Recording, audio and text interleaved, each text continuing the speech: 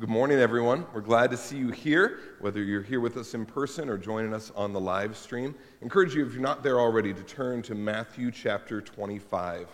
As we continue in our series, I so appreciated Chris unpacking for us Matthew chapter 24 and the hope and the anticipation that we have in the return, the second coming of Christ. Now, just by context, we're here in the book of Matthew, and this is the fifth discourse, or the fifth teaching unit in the book. And this is the final teaching unit, and in fact, the final chapter of the final teaching unit. And what Jesus has been emphasizing here is how to live as kingdom citizens in light of his imminent coming. So there's a theme of watchfulness, of expectation and anticipation. But in the immediate context, in chapter 24, Jesus has explained to his disciples when they said, "What will be the signs of your coming?" that there will be considerable time and trouble that will happen before that takes place. As a result, they are to constantly be alert and prepared, anticipating his coming, but not knowing when it will be. I'm reminded of the training that a firefighter has to go through in order to be a firefighter. They're going to train and they're going to prepare, but they never know when the emergency is going to happen. When I was a student at Cedarville, my roommate Travis was a volunteer with the Cedarville Fire Department. And so whenever he was anywhere, he had his pager with him. And I can remember at 2 o'clock in the morning or in the middle of a meal at Chuck's, all of a sudden that pager would go off and he would drop everything and go. Because it wasn't a matter of if there was going to be an emergency, but when it was going to happen. And so he was constantly living in this state of preparedness, knowing that he may have to respond to that emergency. And that's in essence what Jesus is calling us to do, is to be prepared for his coming, to make sure that we ourselves are ready. And even in the immediate context, Jesus has told a parable saying that the arrival of the king will be unexpected. And therefore we need to be faithful and diligent about the task he has given us until he comes again. And so Jesus is going to tell us two parables and then a judgment parable, if you will, at the very end of this chapter. And then these parables are pointing us ahead to how we anticipate the coming of Christ the King. Let's begin in chapter 25, verse 1. It says, "The kingdom of heaven will be like 10 virgins who took their lamps and went to meet the bridegroom. 5 of them were foolish and 5 were wise. For when the foolish took their lamps, they took no oil with them, but the wise took flasks of oil with their lamps. As the bridegroom was delayed, they all became drowsy and slept." So this first parable is going to emphasize that we have to be prepared for his coming. So the wedding customs that are here would have been that typically a groom would go and become engaged to his future bride. And that in that moment, they would come to an agreement, and by all accounts, they'd be considered married, but that groom still had to prepare a place for them to live. And so he would say, "I'm going to prepare a place for you, and once I've prepared a place for you, then I will come so that where I am, there you may be also." Does that language sound familiar? You see, the bride would not know when the groom was coming, but she'd be waiting in expectation that one day when the final preparations had been made and that day had come, the groom would come in a processional of all her family and friends, often in the evening with torchlight and music and singing, and that there would be a simple wedding ceremony and then days of celebration that the groom had finally come. And so in our story, these 10 young women were apparently called to be a part of the processional. Their responsibility was to have torches ready in order to lead the processional to the bride's home for the wedding and then on to the banquet hall. But the text tells us here that of those 10, 5 were foolish and 5 were wise. Because when the foolish took their lamps or their torches, they took no oil with them, but the wise took flasks of oil with their lamps. So although the text here says lamps, I believe probably what is here is a torch, because it was for a processional. So it would have been a piece of wood with a rag wrapped around it. But then what they would do is they would soak that rag in oil. And that with that oil, it would burn for about 15 minutes, and then they would need to pour more oil on for it to continue to burn. And so some of these ladies were wise. They brought enough oil so that even if the master was delayed, they'd have plenty for it to burn. But what I want you to notice is that 5 of them were foolish and took no oil at all. It wasn't that they didn't bring extra oil, it was that they had no oil. And so there was a delay when the bridegroom was coming, and so they all fell asleep. Notice the text doesn't condemn them for that. Both the wise and the foolish, fell asleep. But at midnight, verse 6, there was a cry, "Here's the bridegroom, come out to meet him." Then all those virgins rose and trimmed their lamps. And the foolish said to the wise, "Give us some of your oil, for our lamps are going out." But the wise answered, saying, "Since there will not be enough for us and for you, go rather to the dealers and buy for yourselves." And while they were going to buy, the bridegroom came. And those who were ready went in with him to the marriage feast, and the door was shut. You see, it's in the middle of the night. The bridegroom was delayed, and someone calls out, "He's here, he's coming." And so all of them wake up and through bleary eyes grab their torches and begin to prepare it. They wrap the rag and begin to soak it in oil. But it's here that the 5 foolish young women realize the gravity of their mistake. As they begin to try to light their torch, it's flickering and going out. And in desperation, they turned to those who were wise, who had made adequate preparations, and said, "Share some of your oil with us." And the women say, "Well, if we do that, then there won't be any torches, for all of our torches will go out. Instead, you need to go and buy the oil, make the preparation that you should have made in the first place." And so you can feel the urgency of the story as these women take their torches and wander through the night trying to find the sellers of oil to buy some. But while they're gone, the bridegroom comes. And those 5 wise women proceed with their torches to the banquet hall, and then the door is shut. After those ladies had finally gotten their oil, they come now. In verse 11, afterwards, the other virgins came also saying, "Lord, Lord, open to us." You see, the tragedy is these women were invited to the feast. They fully anticipated being involved in the feast, but they made no preparation to participate in it. So they had been invited and expected to participate in it, but they never even prepared for it. And when they finally arrived, they found that the door was closed. The opportunity had ended. And Jesus is pointing out that they had not made the preparation that they should have. Now, before you go too hard on these ladies, okay, I want you to think about something. How many of you have ever run out of gas? All right, raise your hands. How many of you have ever run out of gas in your car? All right? I won't ask, but probably some of us have run out of gas multiple times in our car. And the reality is we have no excuse, right? We have a gauge right there that tells us how much is there. And depending on what type of car you have, a light comes on, and then a bell rings, and then like a countdown. You have 20 miles until you're empty. You have 10 miles until you're empty. And then all of a sudden you run out of gas, and you're like, how did this happen? I don't know how I ran out of gas. Let me suggest to you that when we run out of gas, it's because of 3 simple mistakes that we make. First of all, we ignore the warning signs. Oh, sure, the gas light's on. But you know what? I've had times where my gas light came on and I drove 30 more miles. And I think it's cheaper across town, so I'm just going to keep on driving. Secondly, we have false confidence. You know what? I'm confident that I'm going to be able to make it where I need to or make it to the gas station. I probably was just parked on a hill. It's not really as low as it looks like it is. And third, we assume we have plenty of time. I'm sure there will be a gas station right around the next corner. I'm sure I'm not going to run out. After all, there's no signs of trouble here. My car's not sputtering or stalling until all of a sudden we run out of gas.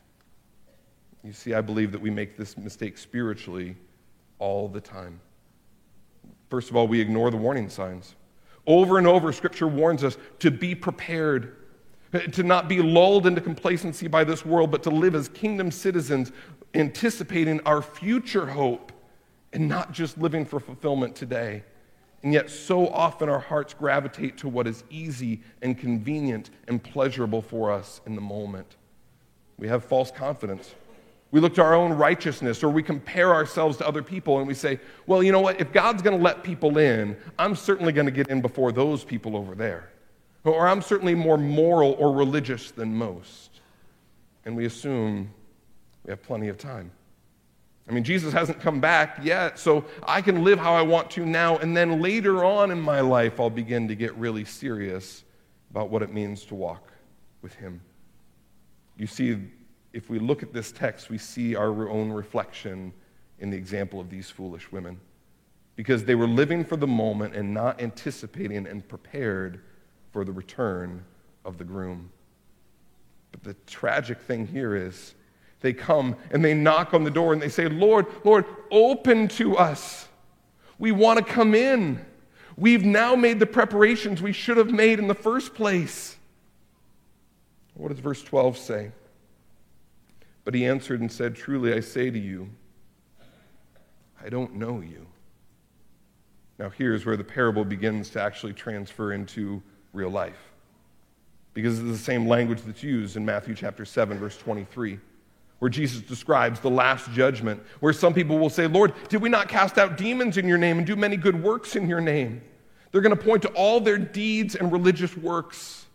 And Jesus is going to say, depart from me, I never knew you.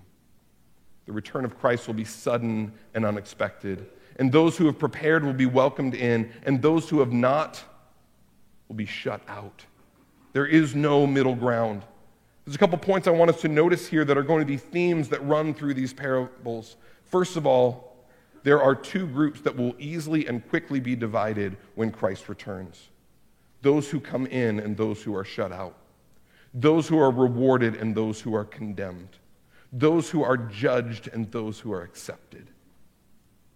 But the second thing I want us to notice is it's not easily, immediately clear who those people are. Up to that point, these 10 women all had their torches. They all were waiting. But it was only when the bridegroom arrived that the difference between the groups was immediately apparent. And the tragic reality here is these women thought that they would be participants in the banquet. They thought of anyone that they would be there with the groom. And that leads us to think about this point. There are people who look like Christians and associate with Christians who will be shocked to realize they never were Christians. Friends, let's just take a moment to recognize that could be me. You see, he isn't talking about the pagans around the world who are bowing down and worshiped idols. He's not talking about those who look so clearly as atheists or agnostics that they're rebelling against God. He's talking about the respectable, the religious, who think that they are in. But when Christ returns, will realize not only that they are outside of the kingdom, but that it is too late. They have passed the point of no return. And so in verse 13 he says, watch therefore, for you know neither the day nor the hour. What I want you to notice about this story is Jesus is saying with great clarity and urgency, be prepared for the coming of Christ. But what's the one thing he doesn't tell us? How to do that. What do we have to do to be prepared? That's where we have to keep on reading. And we come to the next parable of the talents. Now, this is a parable that you're probably very familiar with that I want us to understand within the context in which Jesus spoke it. First of all, let me make something clear. In the text, talent isn't used in the way that we use it in our English word, that is a skill or ability that you might have, but rather it was a measure of money. And actually a very large measure of money. A talent was about how much a common laborer might make over 20 years, a half of a lifetime of work. So however you want to factor that in terms of our present day wages, you're talking about hundreds of thousands of dollars.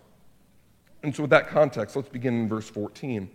For it will be like a man on a journey who called his servants and entrusted to them his property.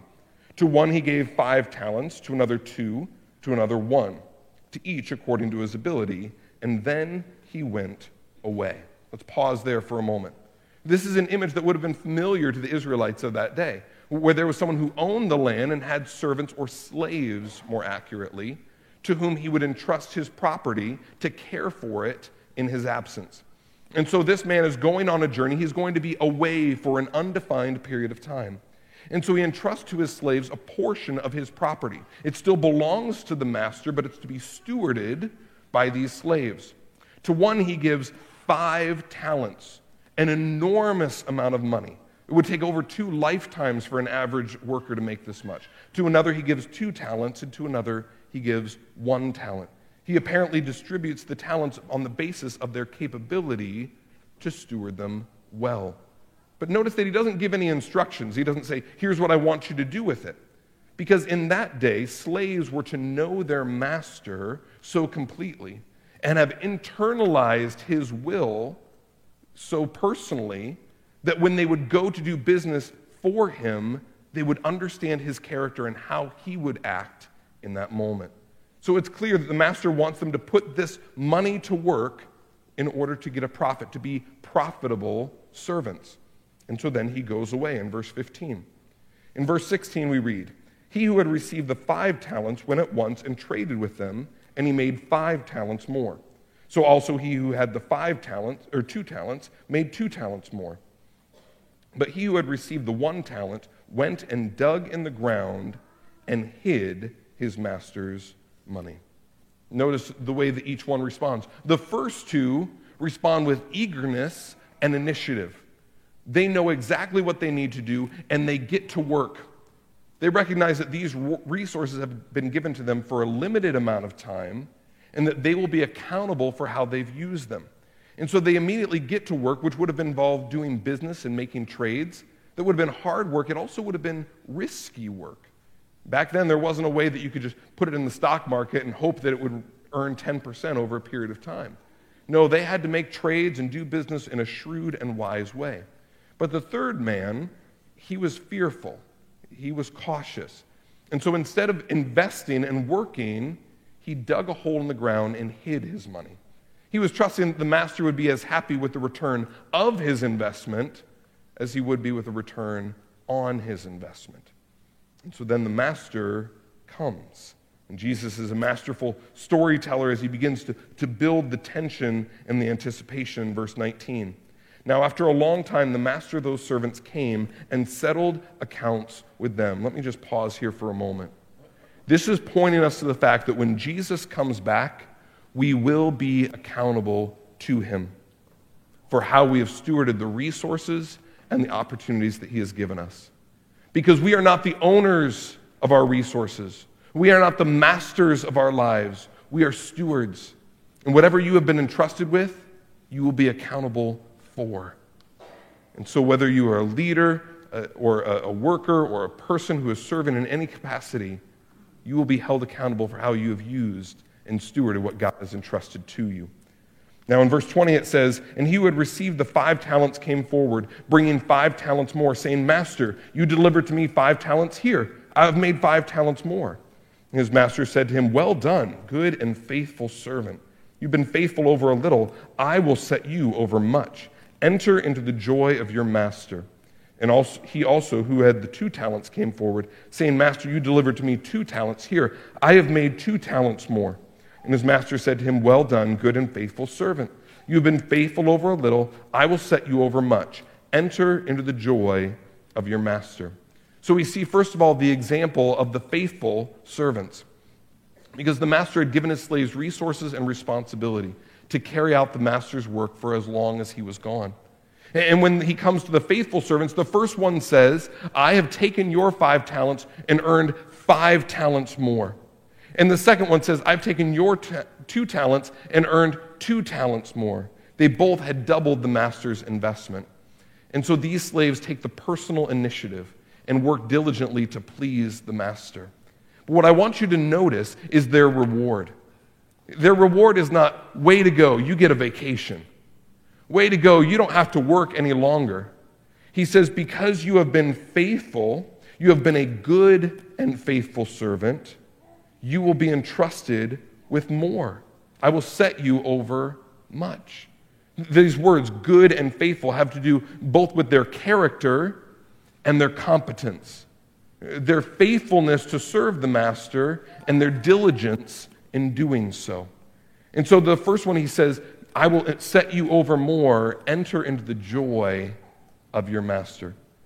But I want you also to notice the second one, who had earned 2 talents more, he receives the exact same reward. Because he was faithful with what he had been given, he receives both more responsibility and the joy of the master. And I think this helps us to understand a little bit about the kingdom of God.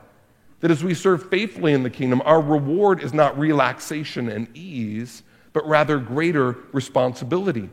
That as we are faithful, God entrusts us with more and more as a privilege of serving him. But the greatest reward is to enter into the joy of your master. You see, a true slave lives only for the pleasure of the master, only lives to hear those words, "Well done, my good and faithful servant." And so these 2 men had been faithful in doing what they were called to do, and they were rewarded with more responsibility and the master's joy. But that's what provides us such a clear contrast then in verse 24. He also, who had received the 1 talent, came forward, saying, "Master, I knew you to be a hard man, reaping where you did not sow and gathering where you scattered no seed. So I was afraid, and I went and hid your talent in the ground. Here, have what is yours." But the master answered him and said, "You wicked, slothful servant. You knew that I reap where I have not sown and gather where I scattered no seed? Then you ought to have invested my money with the bankers, and at my coming I should have received what was my own with interest. So take the talent from him and give it to him who has the 10 talents. For to everyone who has will more be given, and he will have an abundance. But from the one who has not, even what he has will be taken away." It's kind of a confusing part of the story, isn't it? You see, this one who had 1 talent has buried it in the ground, and he brings it to the master, and he says, "I knew that you were a hard man, reaping where you did not sow." In other words, I knew what type of a master you were. A heartless, greedy, grasping despot. And so I didn't want to risk losing what was yours, and so I didn't. I brought it right back to you. You see, we can kind of reason that this servant might have said, if I were to earn a profit, I don't get to share any of it. But if I lose the master's money, then I'm going to be in trouble with the master. But notice, who is he living for in that moment? Himself. He's living for his own protection, his own pleasure, and so he starts with an accusation against the master and an excuse for himself. And so he brings this excuse to the master, but notice what the master says in verse 26. "You wicked, slothful servant." He says, if you really thought that that was my character, that I was so exacting and demanding, expecting a profit, then it would have changed the way you lived. It would have resulted in a different pattern of behavior. But it didn't. In fact, you demonstrated laziness and selfishness. You didn't even invest the money, but you buried it. And so I'm going to take what was given to you, and I'm going to give it to the one who already has 10 talents because he's demonstrated he will use it well. So the slave makes excuses for his failure and accuses the master of being harsh and unreasonable. But what I want you to notice is that he is condemned not fundamentally because of what he did or didn't do, but because he didn't know the master. You see, the master in this story has demonstrated that he is not harsh or greedy or grasping. In fact, as the one had made more money, he entrusts it back to him, that he now has 10 talents to invest or 4 talents to invest. He welcomes them in his joy, and he congratulates them for their faithfulness. But this servant never knew or trusted the master, which is why he refused to serve him. You see, there's a danger when we're reading in these parables in Matthew 25 of thinking Jesus is just telling us we need to do and do and do. We need to work harder and strive longer because if Jesus comes back and we're not working hard enough, then we're going to be in big trouble, mister. That's not the point. This is not a guilt-driven obedience. It is a grace-driven obedience that's rooted in relationship, such that these other slaves eagerly went out to serve the master because they longed to hear him be pleased with their service, whereas the other refused. But now look at verse 30. and cast the worthless servant into the outer darkness. In that place, there will be weeping and gnashing of teeth. Jesus is talking about hell here. This is something that evangelical Christians don't talk nearly enough about, I believe. Not that we ought to be talking about it in a gleeful way, in an excited way that some people are going to be suffering in this way, but with a sense of holy urgency that those who don't know Christ will be condemned apart from him to suffer in eternity in hell. But it also ought to sober us. What is it that led this man to be condemned to hell? It wasn't idolatry. It wasn't adultery. It was faithlessness, selfishness, and laziness. You see, those are the respectable sins. Those are the things that we feel like we can still kind of get away with and still be a part of the kingdom of God. But Jesus is warning us that we need to be diligent to do what God has called us to as we wait in preparation. Can you feel the urgency building in these stories? Make sure you're prepared. Make sure you're doing what God has called you to do. But the question you ought to be asking is, what is that? Jesus, show us what we need to do. Before we get there, let me give us one application question to consider.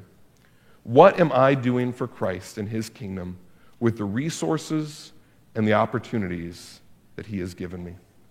You see, God has given every one of us resources and opportunities.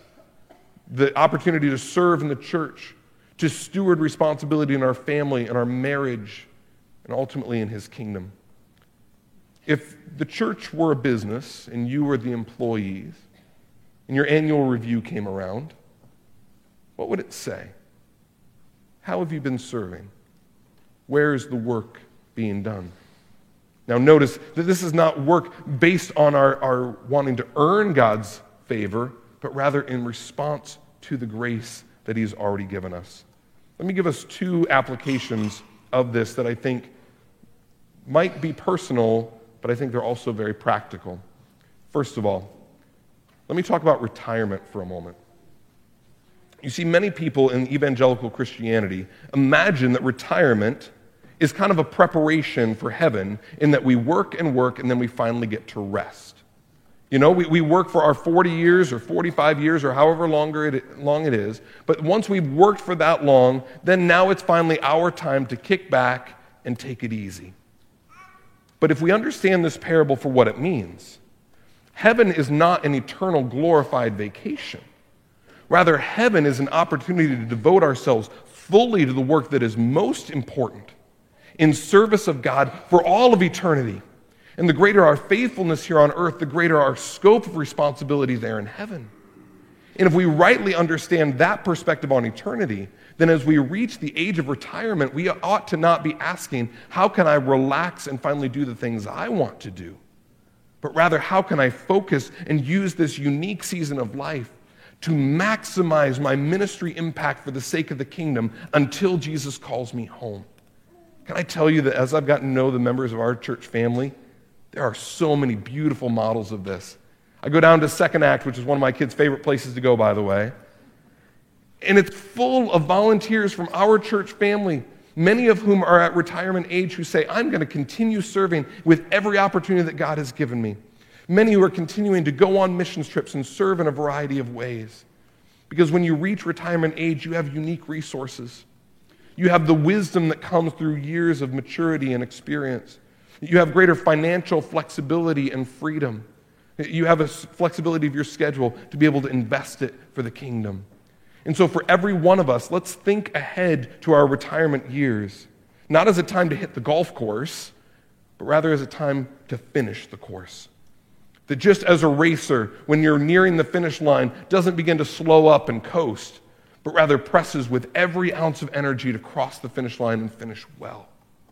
Secondly, there are times, I believe, here in our church family, as I've begun to get to know our church family, that somebody might be sitting here on a Sunday morning and think, they don't really need me. They've got musicians that sing way better than I can. They've got teachers that know way more than I do. They've got people that are way better with kids than I ever could be. So I'm just going to be an observer rather than a participant. Friends, I understand why it might feel that way. But let me just say very clearly, we need you. We need you to be engaged and involved. We need you to be using your gifts, not just here in our church, but in your family, to love your wife or love your husband and lead your kids, to pray for our missionaries, to be engaged in evangelism with your neighbors. Every one of us have been given responsibilities and abilities to steward, and we need to steward them well. So let's be aware of the danger of passivity, and rather than stepping back, step forward and press in to the opportunities that God has given us. Now we come in verse 31 to the final paragraph, and it's a sobering one. It's a final judgment and the central requirement. We begin in verse 31. When the Son of Man comes in his glory, and all the angels with him, then he will sit on his glorious throne. Before him will be gathered all the nations, and he will separate people from one another, as a shepherd separates the sheep from the goats. And he will place the sheep on his right and the goats on his left. Here are the images of Christ in the final judgment.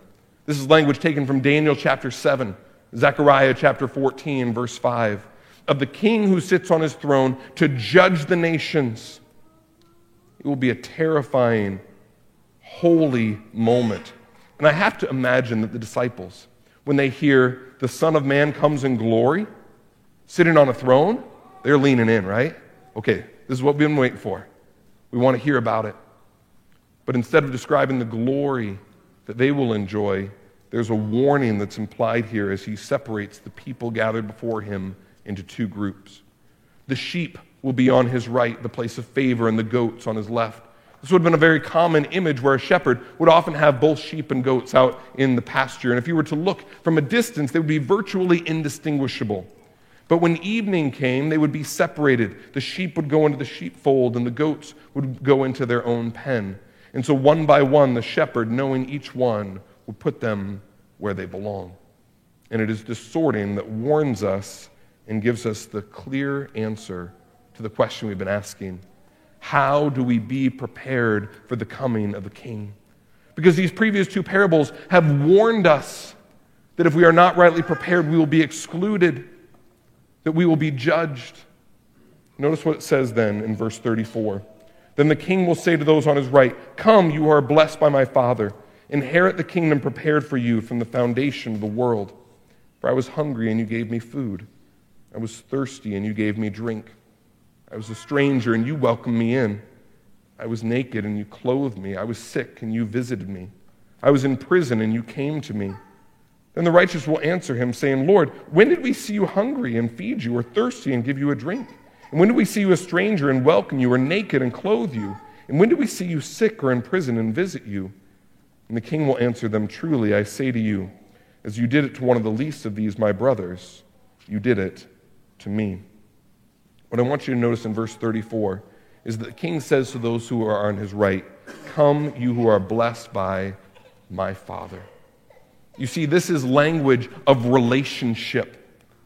Those who are welcomed into the kingdom are those who have a relationship with the king. He says, inherit the kingdom. This is an inheritance language prepared for you from the foundation of the world. So Jesus is saying those who are welcomed in have a relationship on the basis of God's sovereign initiative. He's the one who planned and prepared our salvation. He's the one who initiates it. As we respond in repentance and faith, we are then accepted into his presence on the basis of Christ's sacrifice. But now the rest of these verses might be a little confusing along those lines, because it goes on to describe all the good works that they had done. And if we're not careful, we might read this and say, oh, well, in order to get into heaven, we'd better make sure our good works resume is as good as it needs to be. So that when he goes down through all these things, when we stand before him, he'll say, okay, you've made the grade. You make the cut to come in. But what I want us to understand is that all these acts of mercy, these deeds of compassion that people might do, are not the basis of our acceptance in Christ, but rather the result of it. That as we are loved by God, as we experience his unconditional acceptance and forgiveness, we then turn and relate to others according to his character. They are actually called the righteous here in verse 37. because they are righteous based on the righteousness of Christ. And because they have been loved by God, they can't help but respond to God in service of others. And so those who are accepted are kingdom citizens. And God welcomes those who are rightly related to him and transformed by his love. Their loving service for others is not the cause of their right relationship with God, but rather the effect. If we're not careful, we might read this and think that we get in based on our good works and our deeds. But that's not the point here. Rather, when we stand before God, the question will be, have you rightly related to Christ? Have you responded with repentance and faith? And if you have, the natural outflow and outworking of that ought to be love for others. In John chapter 13, verse 35, Jesus says, "They will know that you are my disciples if you do what? Love one another." So friends, one of the fruits of our faith ought to be love for others in personal and practical ways, not just an emotion that we feel, but actions that we do and sacrifices that we make.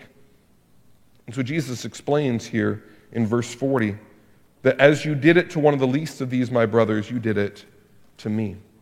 That is, we serve God by serving others. But notice he says the least of these, which bears a question.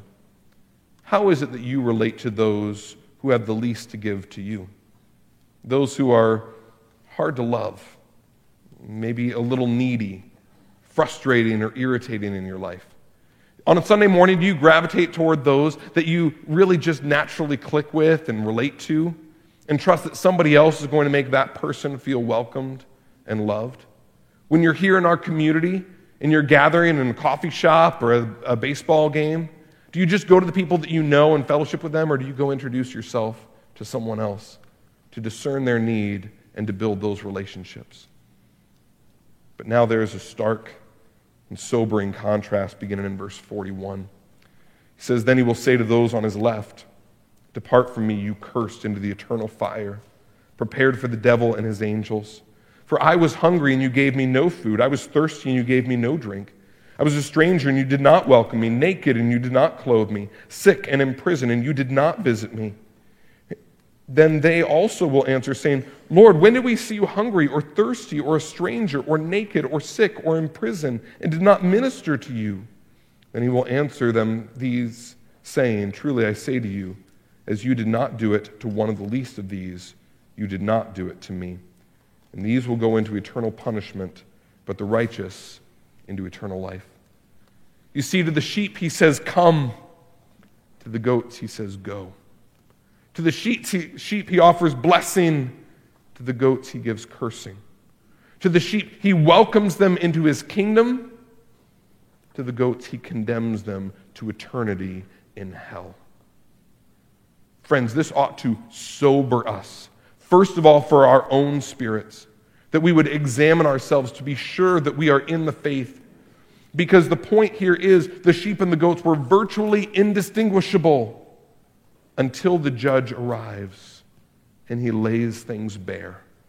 But it also ought to give us an urgency for our friends and our neighbors and our family members.